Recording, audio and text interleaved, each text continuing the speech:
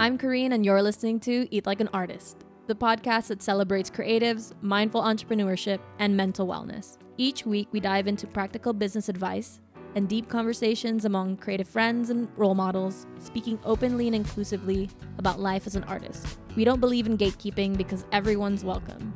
This is your community too. Let's find the balance within creative entrepreneurship with all the love for the art and none of the burnout and self-doubt. Hello, and welcome to another episode of Eat Like an Artist. We have a really cool and special guest today, Terry, who is the founder and executive director of Breathe Inc. And while I could introduce him, I feel like everyone introduces themselves the best. So could you go ahead and introduce yourself to our listeners? Yeah. So hello, everyone. Like I said, my name is Terry Creech. I'm the founder and executive director of Breathe Inc. I am also a performance poet for over 2 decades and have been a poetry coach for about the same amount of time. Native North Carolinian, grew up here all my life in Eastern North Carolina. Been in Charlotte ever since college, and I also do a little professional wrestling on the side, and being a good person and being a good mentor and good executive director for the organization. I never knew you did some professional wrestling. What was it? Yeah. What? Yeah, I did it. It was funny. Like such a bad idea. I dropped out of college after 4 years. I was like 20 credits short. But I was like, no, I got bit by the bug. And so I went and became a professional wrestler for a year in Texas, and had a great time with that. And then about 4 years ago, 4 years ago, I picked it back up again and just kind of started doing it off and on a little bit. Hadn't done it for a while now. I've just been concentrating mostly on the organization, but I still have friends that do it, and I still follow along with them. And who knows, maybe I'll get back in the ring again sometime soon. Oh my gosh, I'm learning so many new things, and we just started recording. What? Do you have pictures of when you did this? Yeah, I do. Oh, yeah. I need to see those. Okay. That is so cool. Well, actually, one of my questions was going to say, what's a favorite pastime of yours outside of poetry? Would wrestling be the answer, or do you have many other hobbies that I apparently don't know about? That'd be one of them. Yeah. I also I'm a huge Assassin's Creed fan. For video games, like that's my absolute best. I have played and beat every single one of the games except for the new one. I'm still working on that. I even have like my Assassin's Creed tattoo. I don't know if I showed you that before. Whoa. Right here, which is based off of Connor from Assassin's Creed 3. But he's also half native, half white, like myself. But I tailored it, custom made it to myself based off of his. Yo, that's fucking dope. Yeah. But yeah, I'm huge. I love video games, mostly RPGs, but definitely Assassin's Creed is my favorite. Let's see. Gosh. Outside of that, I'm just a big sports fan, especially like Charlotte FC.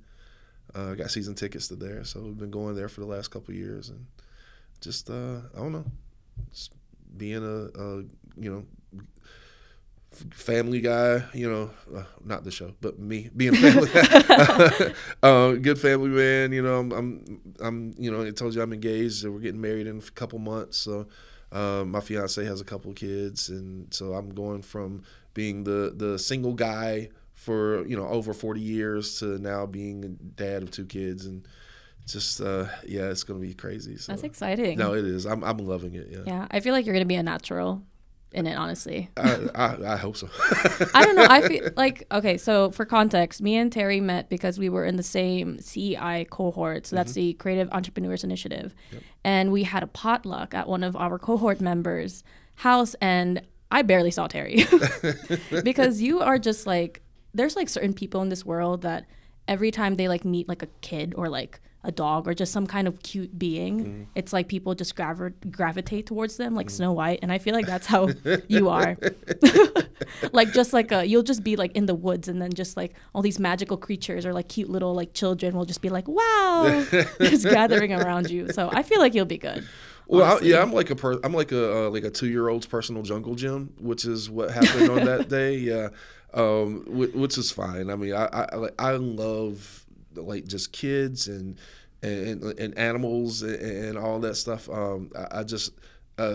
I don't know. I guess it is kind of that thing like you talked about. Like, I just love being me, you know, and being accessible, especially to a lot of people, you know, like kids in particular, who like are trying to meet you, but they can only have a certain level that they can get to.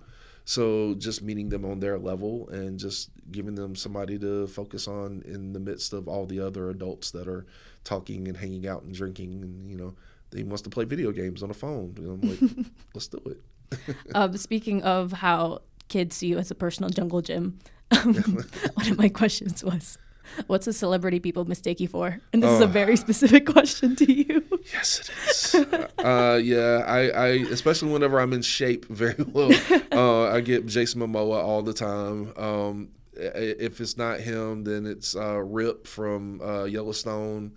If it's not him, then it's Baymax from Big Hero 6. I mean, it's just, you know, any one of those. It's like anyone that's just like big and lovable. Pretty much. Yeah.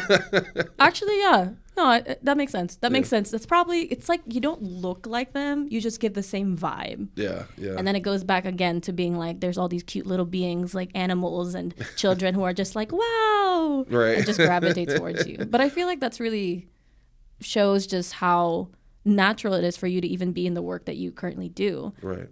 Could you actually talk more about Breathe Inc. and why you wanted to find that, like, you know, be the founder of a nonprofit like that? Yeah. So, my nonprofit journey has definitely been interesting. You know, like I said, I've been a poet for over 20 years. Actually, it's been 24 years now. I started out just traveling everywhere because I wanted to just be engulfed in poetry every single night. So I would literally like drive to Nashville, Tennessee, just for an open mic in the back of some pizza parlor, you know, and then drive back and go straight to work the next day without sleep because I was obsessed with it, you know. So when I started Slam Charlotte here, which is the adult poetry slam. And I did that mainly for two reasons. One, because I was representing other cities at the national competitions. Whether I represented Winston-Salem in 2002, and I represented Asheville in 2003. And I got tired of representing other cities. I was like, Charlotte is my home, and we have so many poets here that like need to know what is beyond the city walls, and vice versa. So I was like, okay, well, let me start this organization here for the adults. At the time, I was working for a nonprofit as well that was mainly focused on teenagers. That was also making sure that it was mainly focused on teenagers and social justice.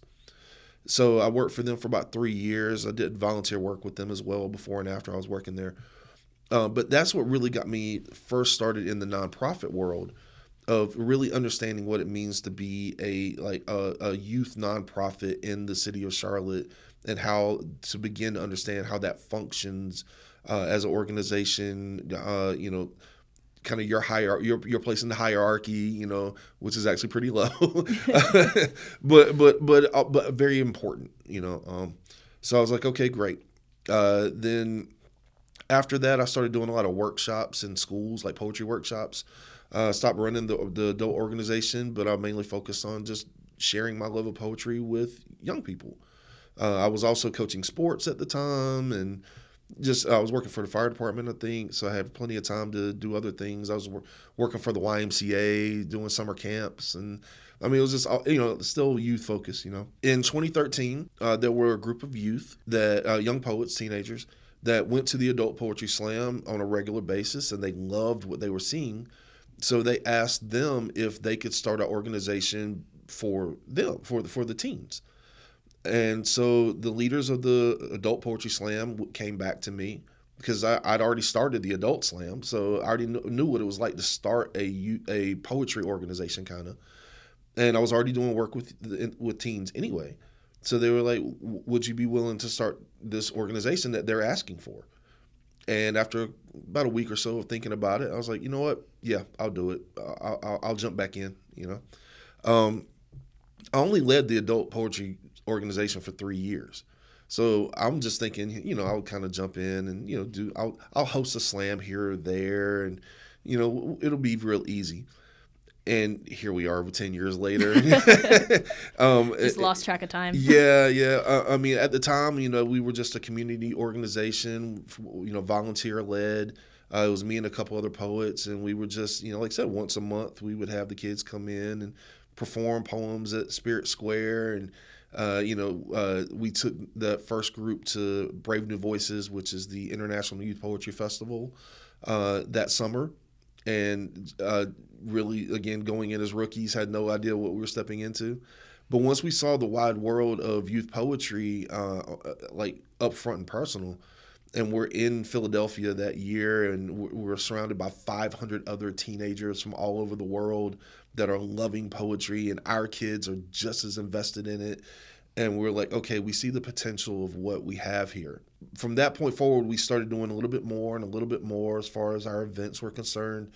Blumenthal was our umbrella organization, so they started getting to be a little bit more invested in us because we were showing how invested we were as volunteers. And then once COVID hit, it just shut everything down. But it didn't shut our understanding and passion for what we were doing. So in December of 2021, I finally was looking at the post-COVID. We weren't out of it yet, but we were on our way, and I was like, okay, we've really got an opportunity to do something great here. All the other youth poetry organizations throughout the state had shut down. Most every youth organization in the city had shut down because of the pandemic, understandably. And as I was looking at it, I said, you know what?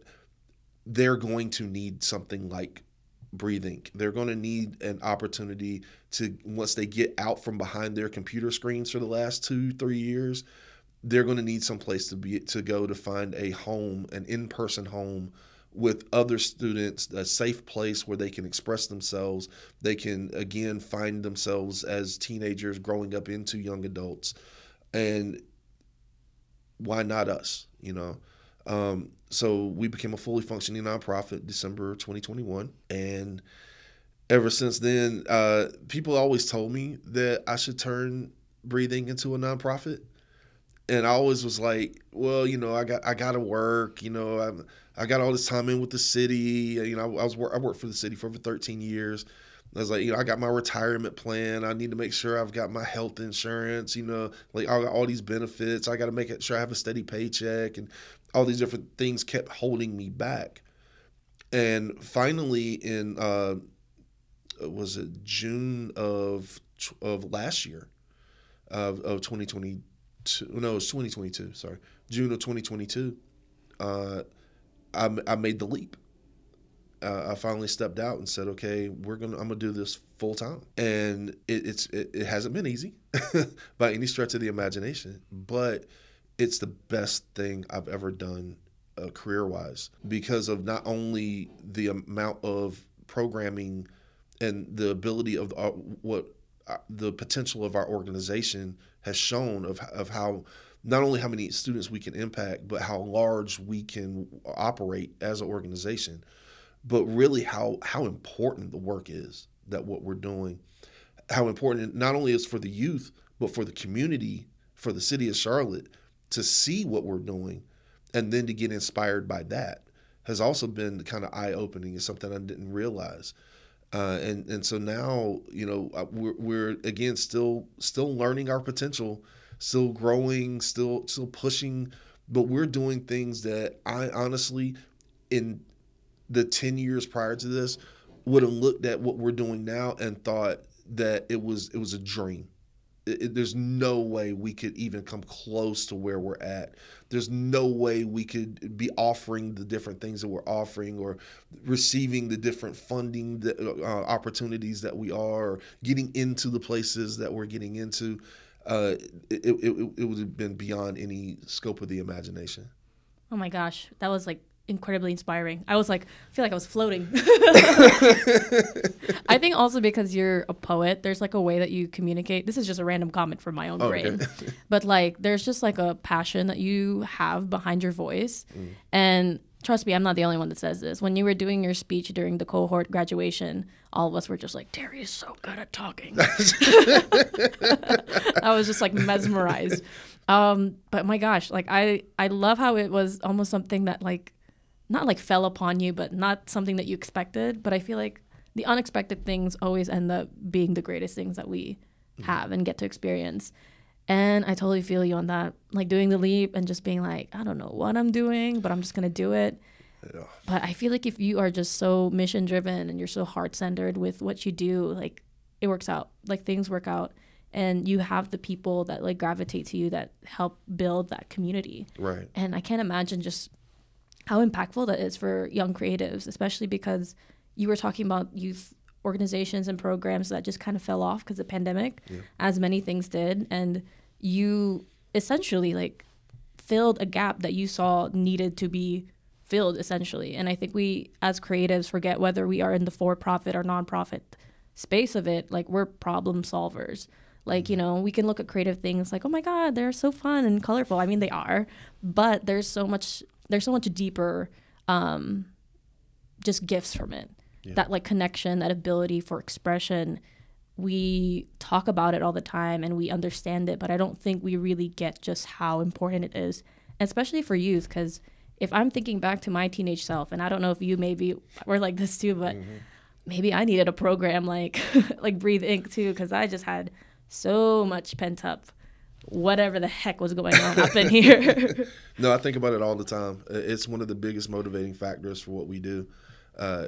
You know, I'm 46 years old right now. So 30 years ago, if there would have been an organization like Breathe Inc., I know I would have joined it. I know I would have been a part of it. And having that knowledge helps push what we do forward even more so, because I know the importance of it, because the young me would have benefited tremendously from it. Also, you know, it's something that like we witness it every single time we're in a classroom or that we're doing a program with someone. It's right there in front of us. You know, whether it's a workshop or we're taking kids to, you know, a city that they've never been to before to meet a bunch of other kids that are just like them. I mean, it's constantly in our face of the impact that we're having amongst these young people. The thing I love about it is that this organization would not like, you know, exist if it weren't for the youth actually pushing for it. So I tell our students all the time, I'm like, this is y'all's organization.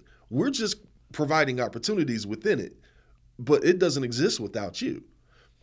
So getting them to understand like how the importance of the organization is on them. It's not on us as adults. Our egos are completely out of everything that we do, because I will never perform a poem on one of our stages. None of our adult poets will ever perform on our stages, because that's a part of our organization, our culture that we've set, is that everything that we do is youth-based.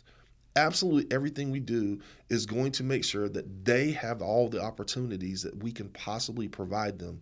And it's never going to be focused on us. It's always going to make sure that they have the opportunities. Yeah, and I think we forget to, especially if we get onto the educator side, and, you know, whether you who's listening right now are wanting to be an educator or a mentor, or maybe like haven't thought about it, but maybe might be entertaining the idea, I think we forget how much it needs to be like the student-driven approach. It's student-centered. Yeah. And like we were talking right before we hit record, I think we have so many bad examples of, you know, bad ways of creating programs or like education that doesn't really truly empower like the young creatives that are in there. Just the same way as we've talked on the podcast before, that there's a lot of bad examples of businesses that may create, you know, toxic work environments or environments that don't provide people the time to reset and recharge. And so that's the same way when we go into education spaces. And us as creatives, I mean, there is so much energy like exchanging, especially because with the creative work, it is so deeply personal. And I can't even imagine how much more that is true when it comes to slam poetry. Yeah. Like, I don't know if you've been to a event, like you who is listening, but slam poetry events are like intense. Not in a way like not intense like it's like a big like wrestling match and we're like, yeah. Right. But it's like there's just Some of the good ones are though. Oh yes. Well, okay, actually I take that back because I do remember there are times that I'm snapping and yelling and just being like I'm so into it. Yeah. But yeah, there's just this electricity in the room, and I think if you're, as somebody that is, the founder and a executive director and essentially like a facilitator of these like programs, like you want to be able to facilitate something that in the end gets the results that are positive. Mm-hmm. Like, oh my gosh, if something is not well structured, there is chances that the kid gets burnt out. I mean, I've gone through like, unfortunately, some like dance educators back when I still danced, where I completely took a pause from a specific dance style because it was just like, I got stressed. I got stressed out of something that was supposed to make me feel good and like have that chance to like express myself. And instead, I don't have any ill feelings towards the educator that I had. It's just, an example where I'm like, that's something that I don't want to have Right. to have happen. One of the things that I love about how we run our organization is that, like you were saying earlier, it is completely youth focused. And so, and not only youth focused, but poetry focused as well. And not on the competitive specific aspect of poetry, but on the love and passion of what made us want to be poets in the first place. The opportunity to be able to express yourself, to be able to grow in your skill of writing and performance, and to be able to connect with other people in a way that without poetry, you just can't find that opportunity to connect with them. To be able to stand up on a stage and everyone in the room is going to listen to what you have to say. And you are still responsible for everything that you say, but it's a wide open venue. We don't censor our kids in any way, shape, form, or fashion. But we also make sure that they're always aware. Whatever you say, be ready to defend it. You're responsible for what you say. So if somebody comes up and wants to ask you about it, be ready to talk about it. Be ready to go through it, because that's part of what we're doing is opening this gateway for you to be able to connect and talk and communicate with these people. But at the same time, you have to be responsible for everything that you're going to get up and you're going to talk about. To kind of go back to what you're talking about as far as like being a mentor, some good, some bad.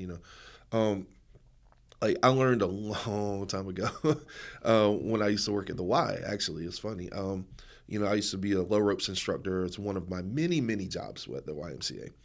And we would have school groups come in all the time. And one of the things that we were constantly beating our heads about was do not let the teacher take over.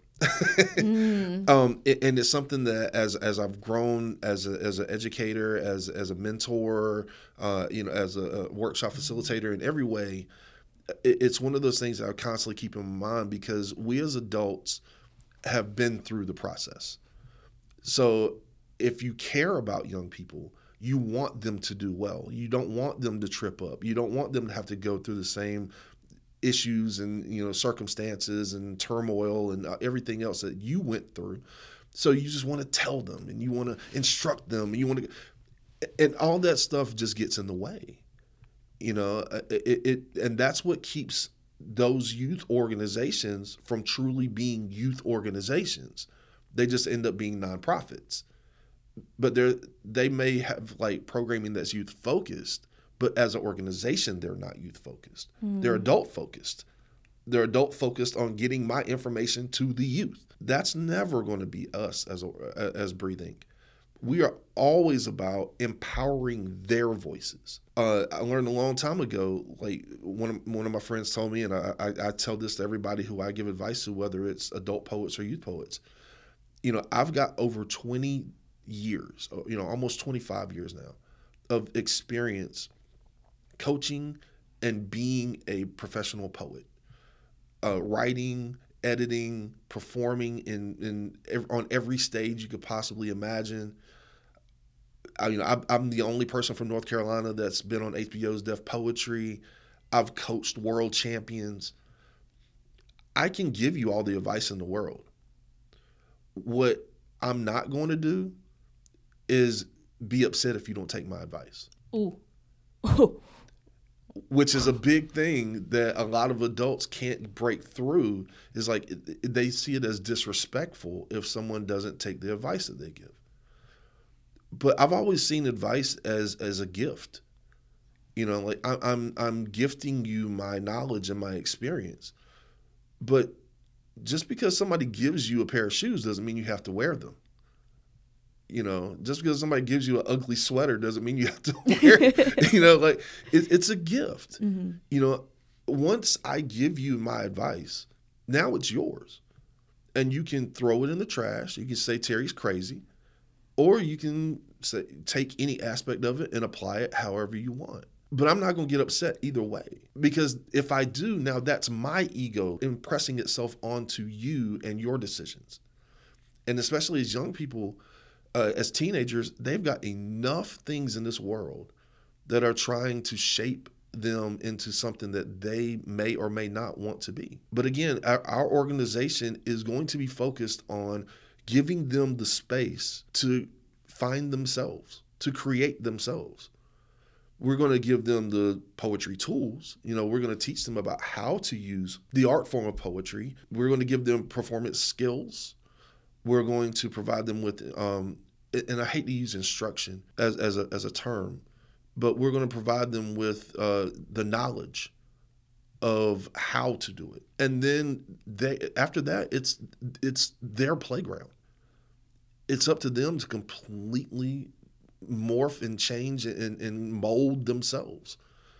And if they want our advice, then we give them our advice. And again, you get the advice, hands off after that, because now it's the whole goal is still about giving them that space. You know, like I said, we're poetry focused because we're all poets in our organization. Mm-hmm. I learned a long time ago from a really famous slam poet. His name was Taylor Mali. He always said that slam poetry is like your sophomore year of college. Like, sorry, you guys don't have a visual version, but my head literally just like imploded. Just getting flashback memories. Right, but I mean, you know, it's like, you know, like your sophomore year of college, like, you know, you've been there, so you've got some experience on the campus, and you got experience of what it's like in the classroom. You might be a little cocky, like no one like thinking that's your space and everything, but there's so much more beyond that. You know, like there's so many more things that you have to learn, so many more opportunities to help shape you before you step out of that college experience into the real world. And that's what slam poetry is. So when we're working with our youth, we're reminding them constantly, like, this is not the only thing that's out here. We're going to collaborate with, you know, Claude and Backspins so that they can see that there's, you know, like, here's what it's like to be a DJ, a youth DJ. You know, here's an opportunity for us to collaborate with, you know, Kate and her band. We got an open mic coming up with them so that you can see what it's like to be a musician out here, you know. We work with We Rock Charlotte, which is like the youth, like rock and roll band organization, so that they get a chance to actually work with other youth that are playing instruments and learning how to do that. Time Out Youth. I mean, like, our goal is not to hoard our little group of poets and never share them with the world. It's the exact opposite. We want to create this overwhelming artist experience. So if you came to us through poetry, but along the way you find out that you are naturally a singer and you want to explore that, we're going to provide you with every opportunity possible. And we're going to keep our door open for you to come back and now use your beautiful voice to be able to amplify what you're doing with your poetry and with what you want to do with your future work. And so a lot of our past poets who have come through our organization, you know, some of them are English teachers. Some of them, you know, write for magazines, which would naturally go along with poetry. Our lead teaching artist is actually one of our former students who came back through our organization and now is leading other kids who came through our organization and are now in their early 20s and still wanting to give back to poetry. But we also have past students that are doctors. We have past students that are, teaching science. We have one past student that is still a professional athlete. It's not the end of the world. Like we don't see poetry as the end all be all. But if it provides a young person an opportunity to find out who they are as they continue on their life journey, and it's in a safe environment, it's with other students that value and support them, and with adults that are going to give them the freedom and the space to learn themselves. That's the ideal situation for us. I talk a lot, so I'm going all over. No, this is like great. You're doing great. You're doing great. But one of the, to kind of go back, one of the things I love about, say, like our poetry slams, which are our competitions, like the adult poetry slams are vicious. Like they are. They're cruel. I mean, you have 5 random people that are chosen out in the audience, and they're given numbers to show to the poet's face to judge the poem that they just performed in front of them, and to determine whether or not that poet is eliminated or gets to go on to the next round. And the judges get booed, and sometimes poets get booed, and I mean, yeah, it's crazy.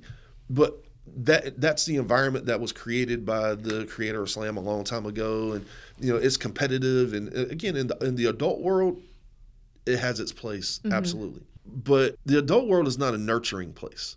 There's not a lot of safe places as an adult. You create your own safe place as an adult usually. Students need that safe space.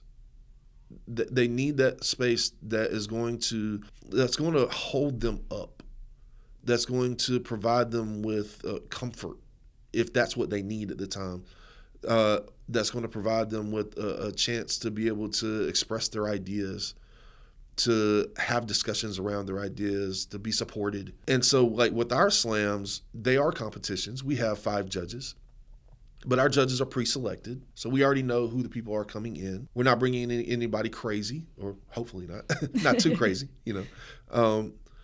But we're also, we don't announce scores at our slams. We announce who won, but we will never announce, like, this poet got a 24.3 out of 30, because what we found is that in the adult world, those poets only concentrate on the score that they got. And it makes sense because whatever score they get determines whether or not they get to keep going. But it takes the concentration away from the poems. There's a classic saying in the adult poetry world is that the points are not the point is the poetry. But that's never the case. It's like a grade. Yeah, that's what it sounds like. Literally is what it is. I mean, it's smacking your face too. If somebody, because the judges judge from 0 to 10.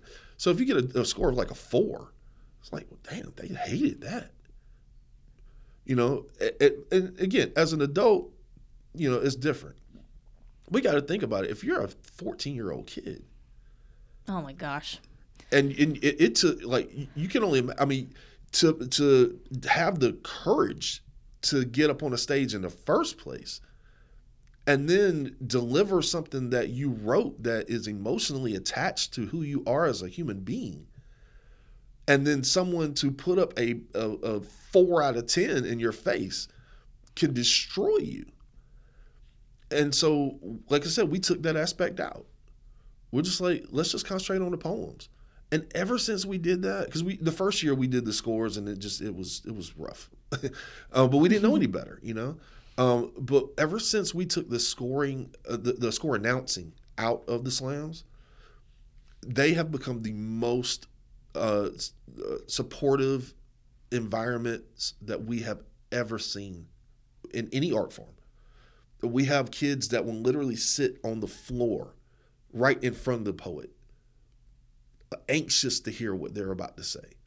Can't wait to snap their fingers and cheer, and then they'll have their favorite poet. So whenever their favorite poet comes up, now they're really going crazy for them.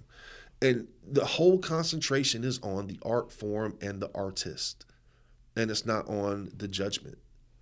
And it's such a beautiful aspect of that we've been able to add, that again gives that safe space. You know, that's the, one of the hot, buzz term, words or whatever. But it really is important that we provide that space for them. And again, we've seen it. We've seen the positive, incredibly positive effects of it. What I love is that you've learned from like a bad experience too, and like you were like straight up and being like, no, yeah, we did used to do the scoring, and it wasn't, it wasn't where we wanted it to go, and you adjusted it. And I think that's what's needed when it comes to programs and mentorships and things like that. You go in, and I mean, you said before you just kind of hopped in and just kind of started learning as you went.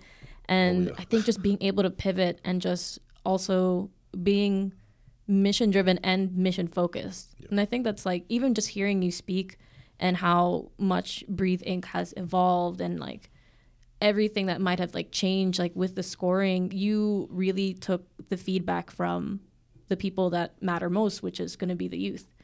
And I think there's like, I'm pretty sure there's so many psychological studies about how bad grades are on students, especially when, you're young and like everything in the world is new and you feel like, you may not have the safe spaces outside of like a place like a slam poetry like competition or, a workshop, because this world isn't really built to have that same like notion that our ancestors have, where it's like a village raises a child.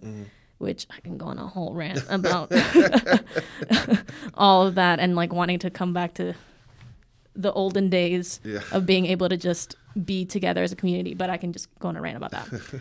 But I absolutely love just how much you just really focus on students. And also you don't seem to be an educator too that has forgotten what it's like to be a student. Right. And I think that's where we can dive into times where, I mean, me, myself, I was a mentor at some point to my mentees, and I wasn't the best mentor. And, I can actively say that because I knew that, my ego, I would impress it upon them, or I would be like, this is what a mentor is. And I had so many bad examples, but there's really a lot of good examples. And it's a lot about just hearing out the people that you're teaching, but also remembering like, okay, when I was a kid, what did I need? Right. And I think there is many of us who can probably make we could write a book about all the things that we needed when we were little kids. Yeah. That's why like when we're teaching our teaching artists, because all of our teaching artists are like 20-something-year-old poets in the area.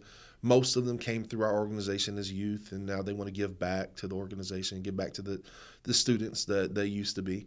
One of the things that we focus on when we're training them is that they understand that they have the label of teaching artists, because we got to call them something, right? Yeah. But it's not their job to teach. We never, in our training of them and in our discussions with them, tell them that this is where you teach this. We always go into saying, this is where you're going to facilitate this discussion and allow the students to be able to get to these points on their own. Now, as a facilitator, you're going to lead the direction of the discussion, and you know where you eventually want to go, but you're never going to give them the answer. You give them the space so that they can learn the answer on their own. And this is the skill of facilitating a discussion, and we're going to teach you how to do that, because they learned it on their own. They found their love and passion of the art form on their own.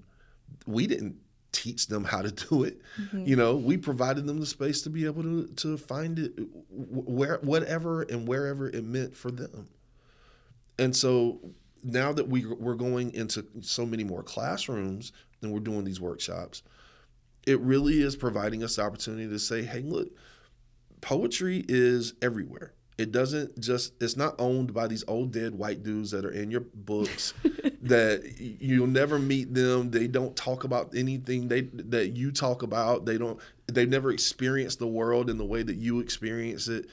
Like I was talking with my fiance's teenager the other day, and I was like, yeah, I didn't have a cell phone until I was like 25, 26. He's had one since he was 12. Like when I was in school, keyboarding was a class that we took in high school because we didn't have computers before that.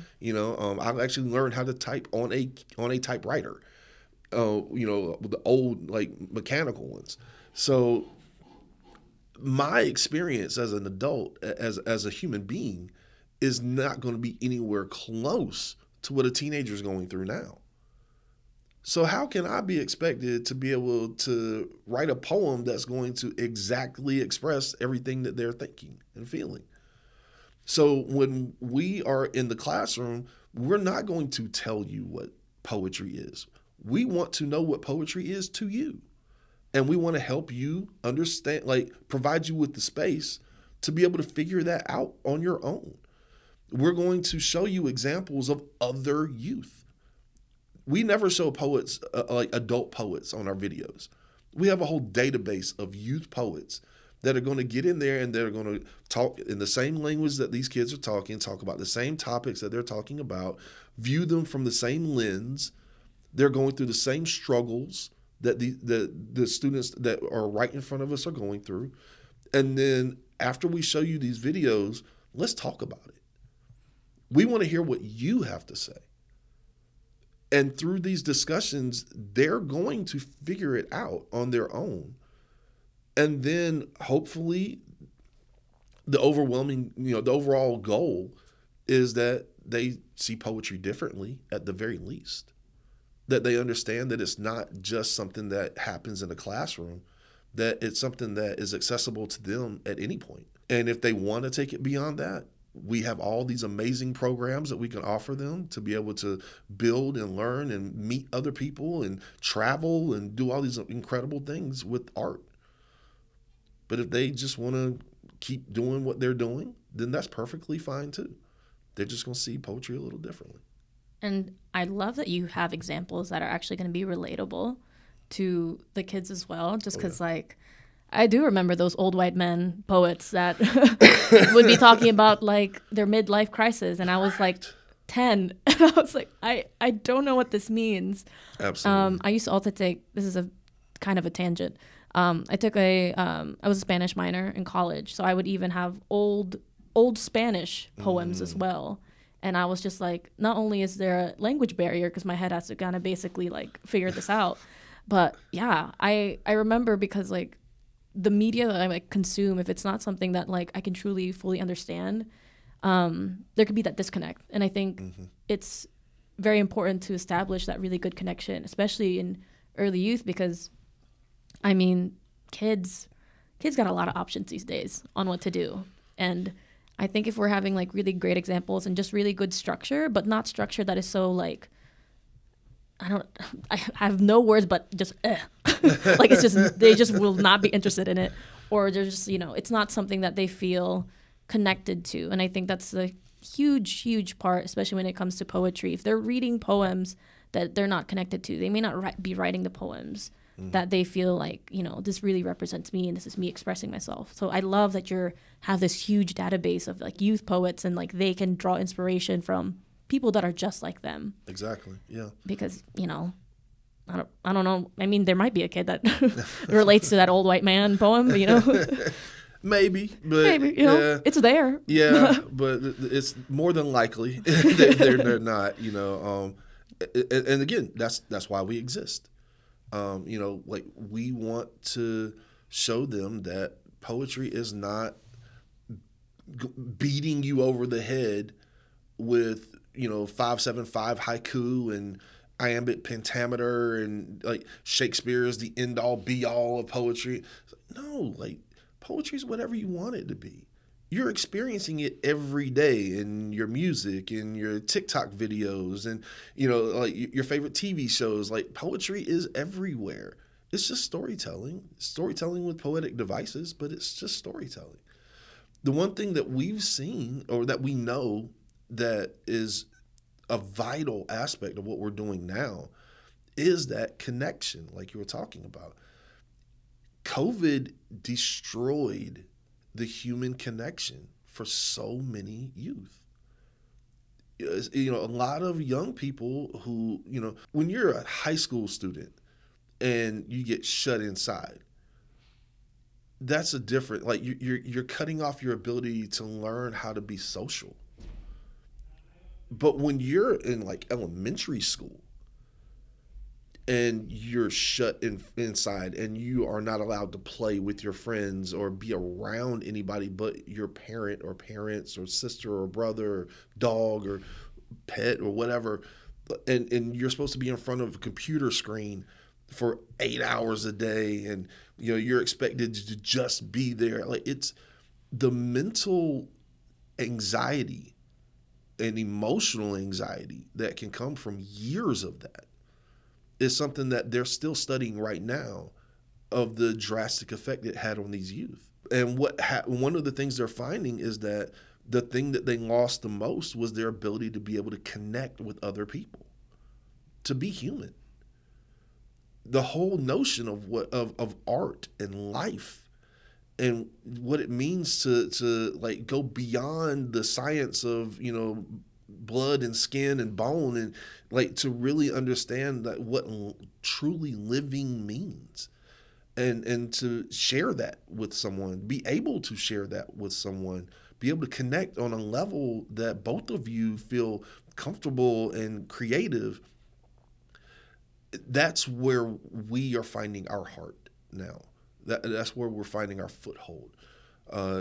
We're finding these students that are just dying for opportunities to just be able to express themselves and be able to connect with other people. And teachers are also like looking for these opportunities too, because they were missing out on it as well, But it really is about just creating the opportunities for them to be able to build these connections with each other. Is one of the great things that we focus on as an organization. It's even in our mission statement, is about creating an artistic community for the youth. It's not about creating a army of youth poets to go out and take over the world. Visceral image. Yeah. Yeah, it's not about like creating like trying to take over the world with poetry. It's like, no, like we want to create an arts community where everyone connects, and whether they connect in their own way or they connect in multiple ways. One of the great things about performance poetry is it's multidisciplinary. Like you got to not only know how to write, but also how to perform your own work. You're actively hearing from the author of the work while they're performing their poem. You can interact. You can ask questions of the author. You can't ask Walt Whitman, why did he write this? Or you can't ask Jack Kerouac, even in the 50s and 60s, like, why did you write that? They're dead. Like, yeah. Or ask Shakespeare, like, why did you steal this? Like I mean, like those poets are no longer with us. You cannot have access to them. Whereas we're providing you the opportunity to not only be able to express yourself, but you can also have access to these poets, and y'all can connect on the understanding of we're all talking about the same thing. We're all experiencing the same thing. It's funny. One of my poets, she has a poem that's one of my favorites of our new group of poets, and the whole poem is about her experience going through a school shooting drill. And me and a couple other adults were having a conversation after she had performed this poem. And we were talking about how, like, our drills were tornado drills, were hurricane drills. You guys didn't have any, like, school shooting drills? No. Whoa. School shooting was never a thing. We had those all the time when I was growing up. I still actively remember in high school having friends of mine that were going to go hunting after school, would park their pickup truck with rifles hanging in the back of the truck in the school parking lot. And it was a normal thing. It was nothing to it. Nobody ever thought about going out there and grabbing a rifle and coming back inside. Like that wasn't a thing that we ever it's still foreign to me now. So to listen to her telling this story about how this drill was happening without them even knowing it was a drill, and everything that's going through her mind about, like, is this the last, like, is there going to be like, is my name going to be up on the news later on today? Is my mom going to be crying for me? Am I ever going to see my sister again? Like, as an adult listening to this, not only am I floored by this is your reality, it's like, this is all of y'all's reality. And I would not be able to have access to that viewpoint if it wasn't for this young person having the courage to be able to express it in a poetic form. And so I honor our young people, our young poets, because of, I know at 16, I couldn't get up and talk about that stuff. I'd be terrified. I talk about this, and I've been told I shouldn't talk about it. But I don't. To me, it's one of the things that kind of pushes me in the work that we do, because it's the best example I've ever had of the impact our organization can have on one and on the many. We were doing a poetry slam, youth poetry slam. I want to say it was like 2017, 2018. And we had this one young person. He came with his father to every slam we had for like 2 years. Never competed. Always just sat very quietly in the crowd. You know, I'm always scanning everybody, talking to everybody, because that's part of my job. And I always went over and spoke and said hello and, you know, encouraged them to get up if, you know, whenever they wanted to. They never did. Then finally, one slam we did, this student signed up onto our roster for the slam that day. And I'm so excited, you know, because I can't wait to hear what they have to say. I'm like, you've been coming here for 2 years. Like, you've got something to say. I know you do. And this young poet gets up and does a poem about being a transgender student in the South. And first off, I have no clue that this student is transgender. I mean, it's again, these are things that, as you know, Gen X, or like, you know, like, I didn't have nearly the amount of experience in growing up in this kind of environment. So it's not something I'm readily looking for, you know, or have a ton of experience with.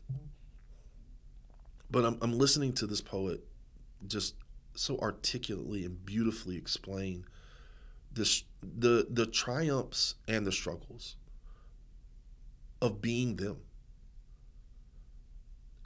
And then the very next poem that this young person gets up and does is about being an atheist in the South. So now you're going completely against all Southern traditions and norms and everything in front of a crowd that is like probably highly religious, you know, that's probably highly, you know, like cisgender, like there's so many different things that are opposite of who you are as a person. And you are proudly getting up and very well communicating to everyone in the audience about who you are as a person. And you know, we've had so many examples of so many youth that have come through our organization, but that one student will forever stand out to me, because everything that they went through to get to that point, to be able to get up and speak the way that they did, is why I work on this stuff at 4:00 in the morning. Mm-hmm. It's why, you know, I don't get paid for the first year and a half that I'm running this organization. It's why we do what we do, because at the end of the day, it's not about anything other than poetry saving lives. I don't know if that student's still alive or not. You know, I can't say that, but I know that day that student was living. I saw it. I see it every single time we do something. I see the light bulbs go off. I see the hearts open up. One of the pictures I have in our office right over there is of 5 students in a group hug. And that was before the event. That's how important our work is. It's supportive, it's loving, it's nurturing, it's safe. May I just say, like, the stories that you just shared and even that picture of the students hugging, that is just a testament to the work and the program that you've created. Like, it is incredibly impactful. And I think it's even wilder to think that there's probably people you've impacted in a way that you don't even know because they haven't gone up and told you about it. But again, it's again a testament to how well and effective and impactful a good youth-centered program could be, something that really fosters students a safe space. Because, I feel like just in society in general, we undermine and kind of undervalue a lot of youth. Yeah. We kind of see them as, there's always going to be that type of adult that just sees like younger people being like, they don't have anything to say, like just, sit down like how I did when I was a kid. But you providing that space for them to express it, oh my gosh, there is, I'm sure, again, so much psychological studies on just being able to say something out loud and being able to hone in whatever identity that they hold, or even just being able to tell a story, whether it's a story about a success, a triumph, or a hardship. There's just so much beauty in being able to have that express and be out. Right. So yeah, I don't know if you've had your flowers and thank yous enough. You probably don't, honestly. Hearing about you working all the way up to 4 a.m. But like, yeah, let yourself, and I know you're like focused on the youth, like an impact for them, but also give yourself like the, pat on the back that you're doing great work and you're going to continue to do great work. And it's just going to be a cyclical, good energy that you'll have. You're like fostering communities and like, the youth, they're going to end up becoming adults as well. Right. And I think because they have you and Breathe Inc. as a good example, they're going to be amazing mentors and educators in whatever space that they're in. So, but yeah, I could talk to you for hours, and I can actually probably hear you talk for hours. Your stories are so interesting. And I want us to wrap up the episode with just giving advice to the person that's listening on the other line of this. And maybe they're interested in becoming an educator, or maybe starting some sort of mentorship, or even just running a workshop. What would you advise to them on that, starting that journey? Because, would you say now you're kind of like a seasoned educator? I would say, 10 plus years of the work in it would probably give you some merit. Yeah, I feel pretty confident. Okay, good. Honestly, the biggest thing that I have found, and that I try to impress on our teaching artists when we train them, so I guess the best advice I would give to someone who's looking to be that is you will only be as good of a mentor as you are at listening to the mentee. Especially dealing with preteens and teenagers, usually depending on what it is. Like, if it's, science based or something like that, then obviously they're, or math, they're going to need facts, figures, they're going to need formulas, absolutely, But when you're dealing with the person, they already at that age are not only beginning to form who they are, but actively wanting to form who they are. So give them the space to do that. Provide them like the opportunity to be able to grow as a person. Don't overwhelmingly try to influence, but be available when they ask or when the opportunity presents itself to be able to provide experience or information. but at the same time have the humbleness and the lack of ego to be able to accept that somebody can do something different and that that's okay. Even if it's putting them in slight danger, it's still a learning experience. The same way that you wouldn't have learned what you learned without slight danger. But also providing that space for them to be able to step away from that. And just giving them an adult that they know they can talk to.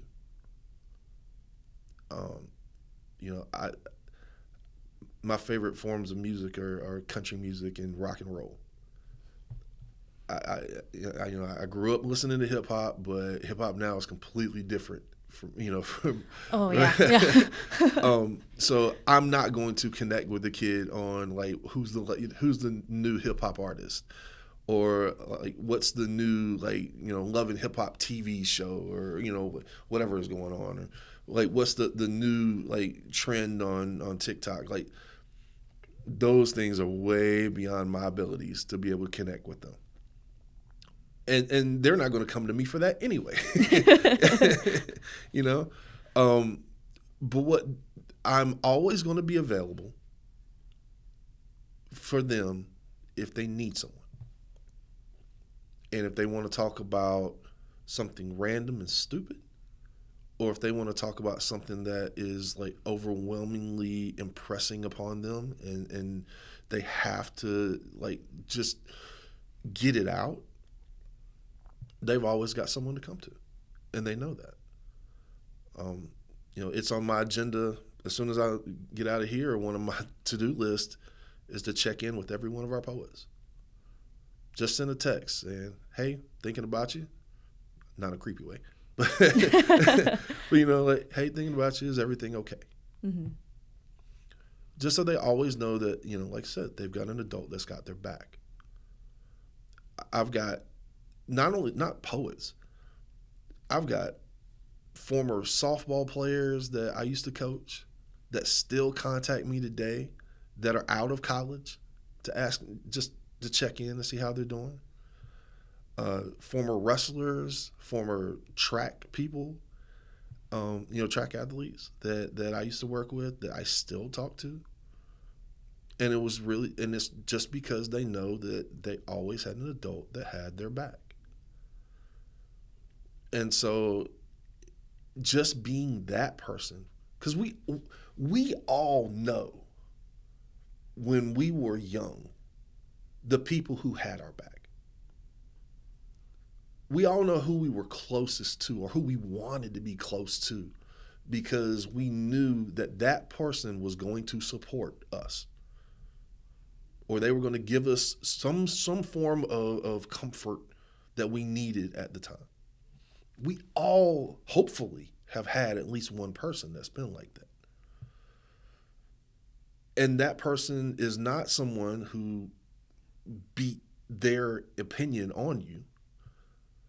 They're someone who let you be you around them. So it really is ultimately, if I break down all of these words into one thing, is just be a place where they can be themselves. And they can come to you for whatever they are needing and whatever they're asking for. You can be available, hopefully, for as much of that as possible. You don't have to have every answer. I don't know is just as good an answer sometimes as anything you can make up. But as long as you say, I don't know, but I'll find out. And then you actively go and find out. Mm-hmm. You don't blow them off. And you make every one of them feel valued. Then you've done your job. And you're doing all of this to not get the flowers. That's one of the things that I see that I think is a detriment to a lot of the youth organizations, is you have people who are running it who want to be recognized. and they want to be put on the forefront, and they want to be, celebrated for what they're doing. And if that's what their thing, that's their thing.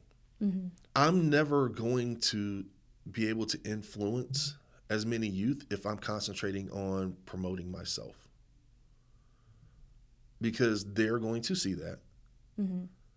And they're going to not look at me as a person that they can come to, because I'm not about them. I'm about me. Yeah. Your energy is like totally somewhere else. Right. And so, you were talking earlier about it. Like, my fiance gets on me all the time. And it's like, you've got to start like promoting yourself, or promoting the organization. You got to start promoting. I'm like, I can't do it. I can't. I know the value of it as far as like if I want to build my brand, but I've done that. Mm-hmm. Like I've been on the stage. I've traveled around. I've done all these different things for myself. It's just not what I want. Mm-hmm. It's not who I am anymore. I intentionally want to be a conduit for other people to be able to find their greatness.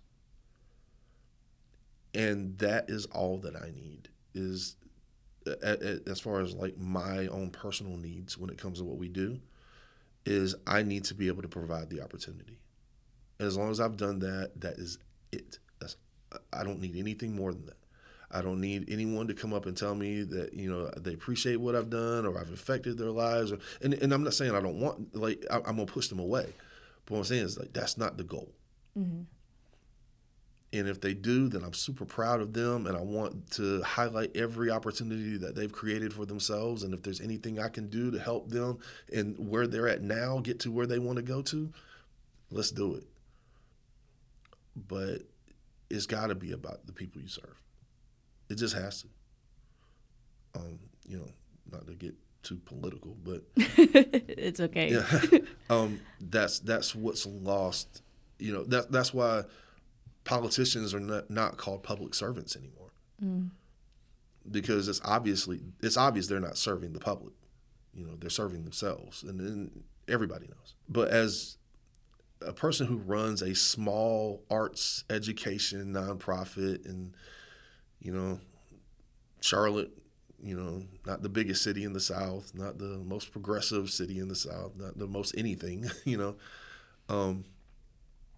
if I don't do it because I love it, because I love what we are able to provide, then we would never be successful.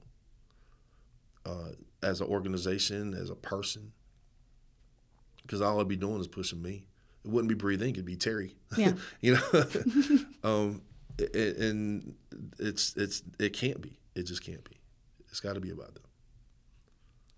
Well, you are an absolute superpower when it comes to the world of youth organizations. I mean, I'm really, really hoping that everyone that's listening to this is incredibly inspired by your stories, or at least very, very interested in supporting your organization. So what can people do to support Breathe Inc.? What are your...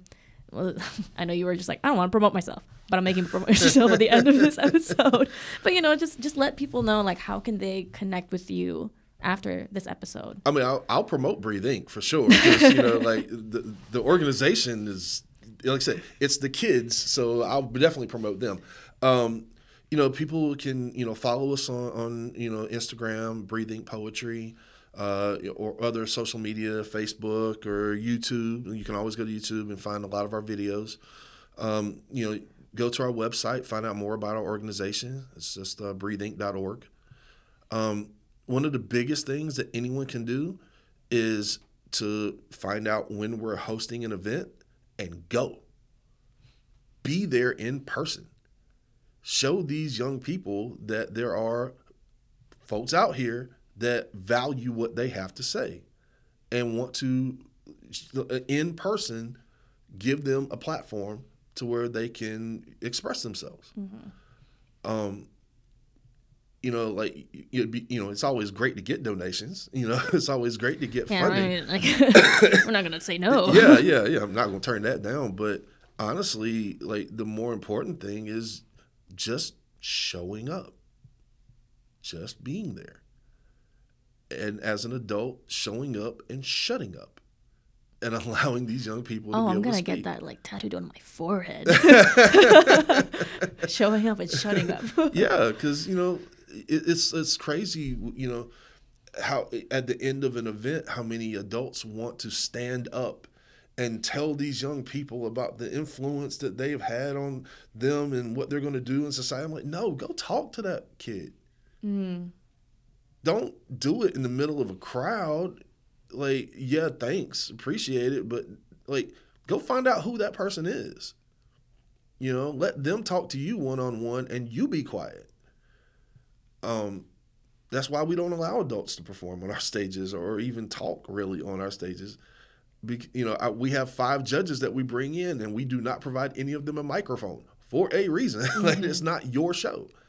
But yeah, just be there and be quiet. And be quiet and listen. Yeah, let them express themselves and just be there. Yeah, and I know a lot of this episode we were also talking about to the listener, just being like, if you're wanting to start something like educational, like program or mentorship or workshop, but this also applies to anybody, even if you're not within that space, like just showing up and supporting young creatives. Like, oh my gosh, like they are in the beginning stages of whatever career they want, whether it's within their creative craft or something else that they can take skills from their creative craft into those new jobs. But when you're showing up right then, there, and early and like helping them develop, it compounds and it just helps so much. And it creates that cycle again of just sending out good vibes to people, because I think we need a little bit more of that in the world. A lot more hope, a lot more community, and a lot more showing up and shutting up. Yeah, absolutely. I think we'll end the episode there with that mantra. But thank you so much, Terry. You were amazing and great. And I'm so excited to see the opportunities and the performances and everything that Breathing is going to do after this. So, awesome. Yeah. Thank you. Thank you for the opportunity. We appreciate this. Yeah. That's it for today's episode. If you enjoyed it, rate this podcast 5 stars and check out the link in the description to view the show notes.